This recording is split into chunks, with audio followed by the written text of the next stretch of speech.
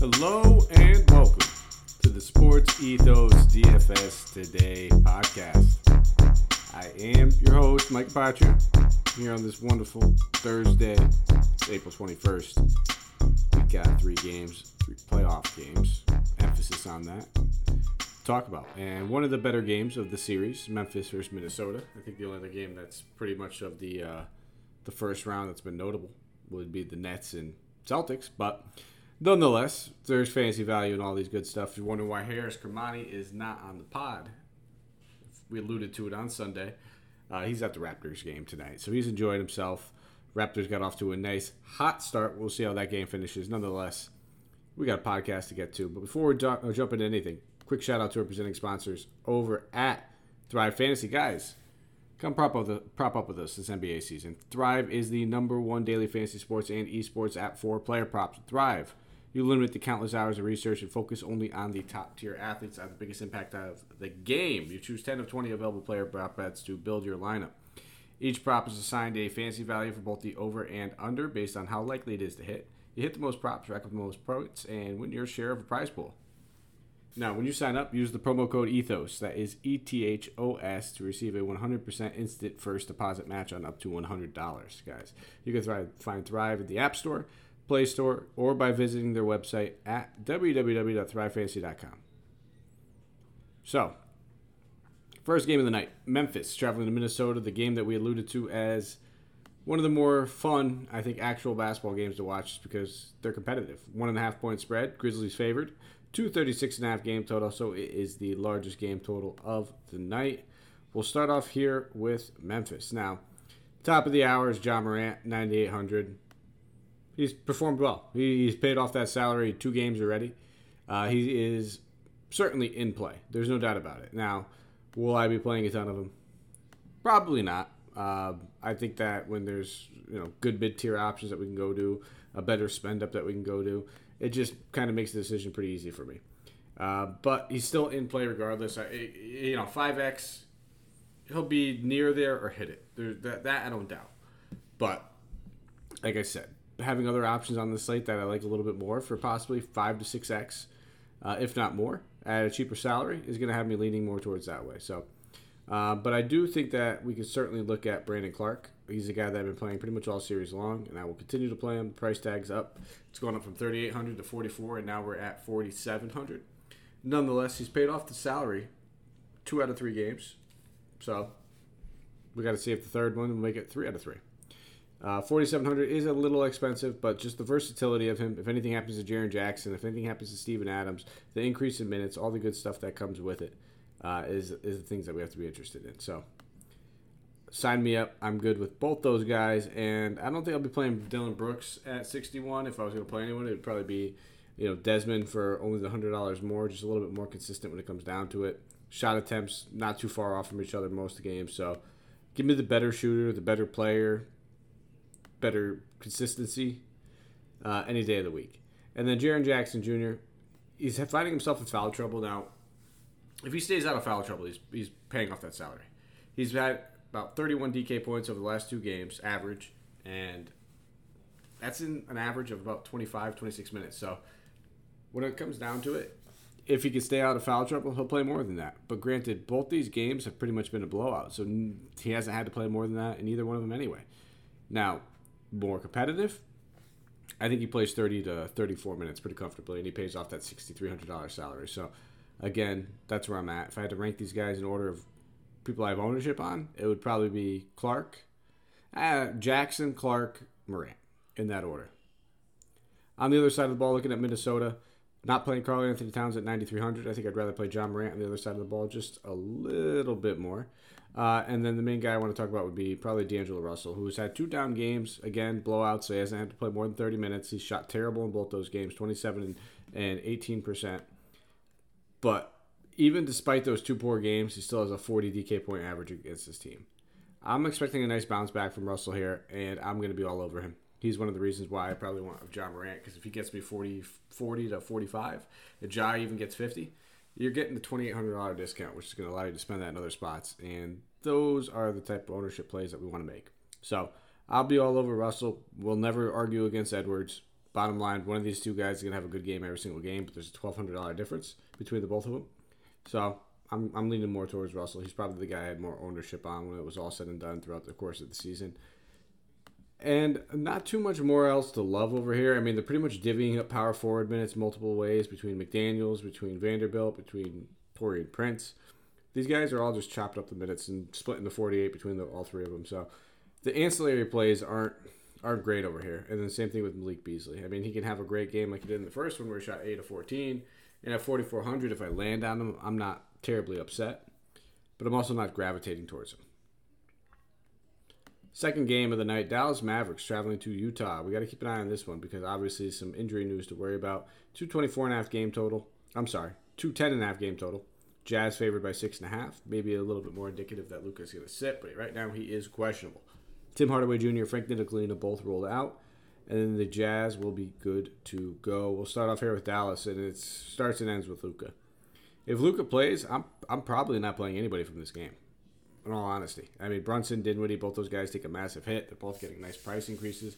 Brunson at 8K, Dinwiddie at 73. Brunson's actually coming off of a monster game in that last one where he put up 65.5 DK points with 41 actual points on 25 shot attempts. And that's the theme here.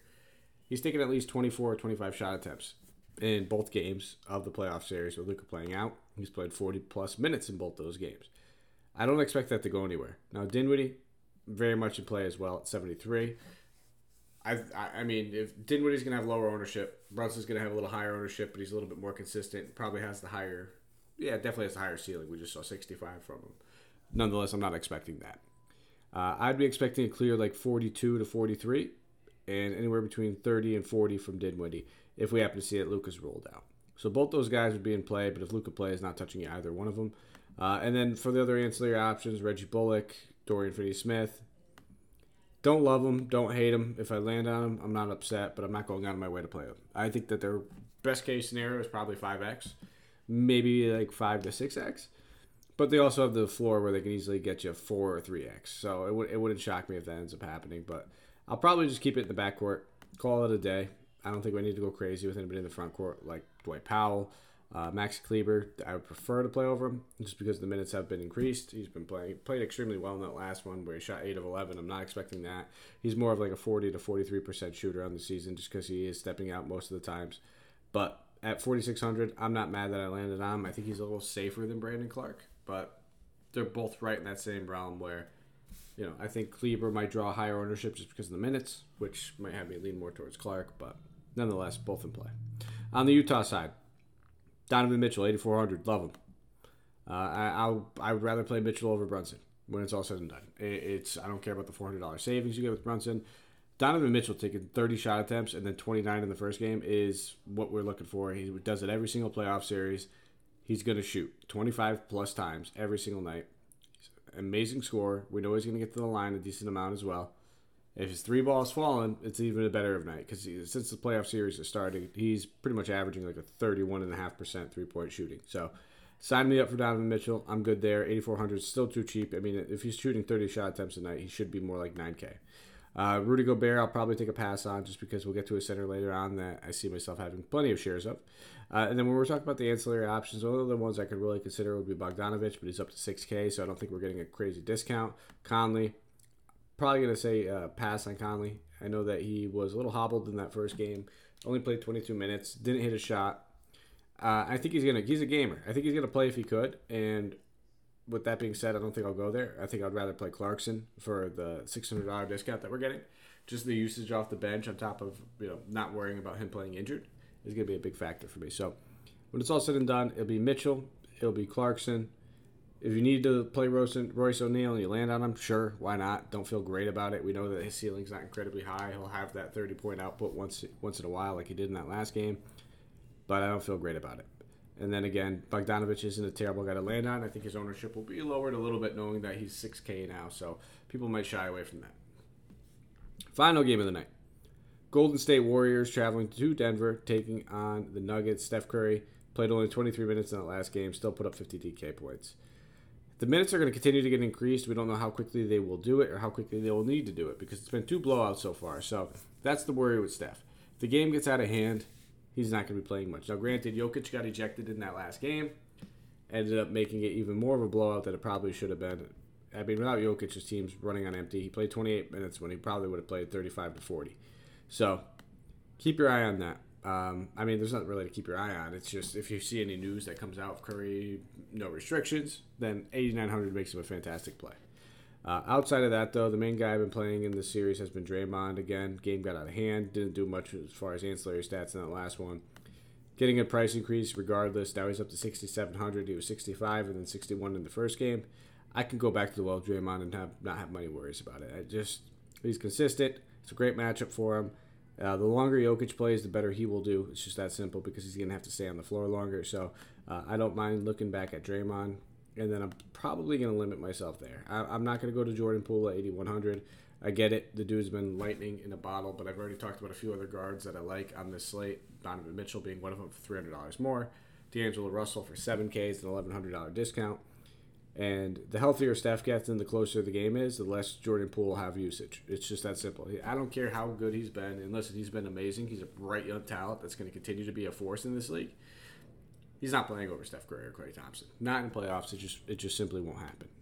Now he'll still probably play 28 to 30 minutes, but the usage is what we're concerned with. And with Steph's off the floor, the usage has pretty much been in his hands.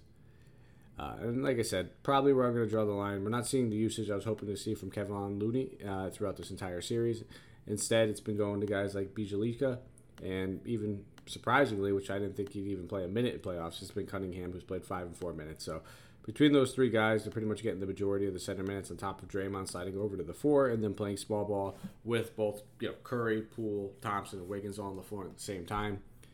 But that's where I'm going to say it. So to recap, it's going to be Draymond, Steph, a little bit if we hear that there's no limitations. If there's limitations, I probably won't play him at all. And I will likely call it a day there. Now on the other side of the ball, Jokic 11-2. I'm playing him again. I mean, if he didn't get ejected, this game might stay closer. He put up 51 DK points, almost 52 in 28 minutes. Give him an extra 7 minutes, and we're looking at 65 pretty comfortably. So 11-2, do not mind paying that price tag for Jokic, especially since the only other priced up stud that we would consider would probably be Ja Morant, maybe Luka, but I'm not playing Luka even if he plays.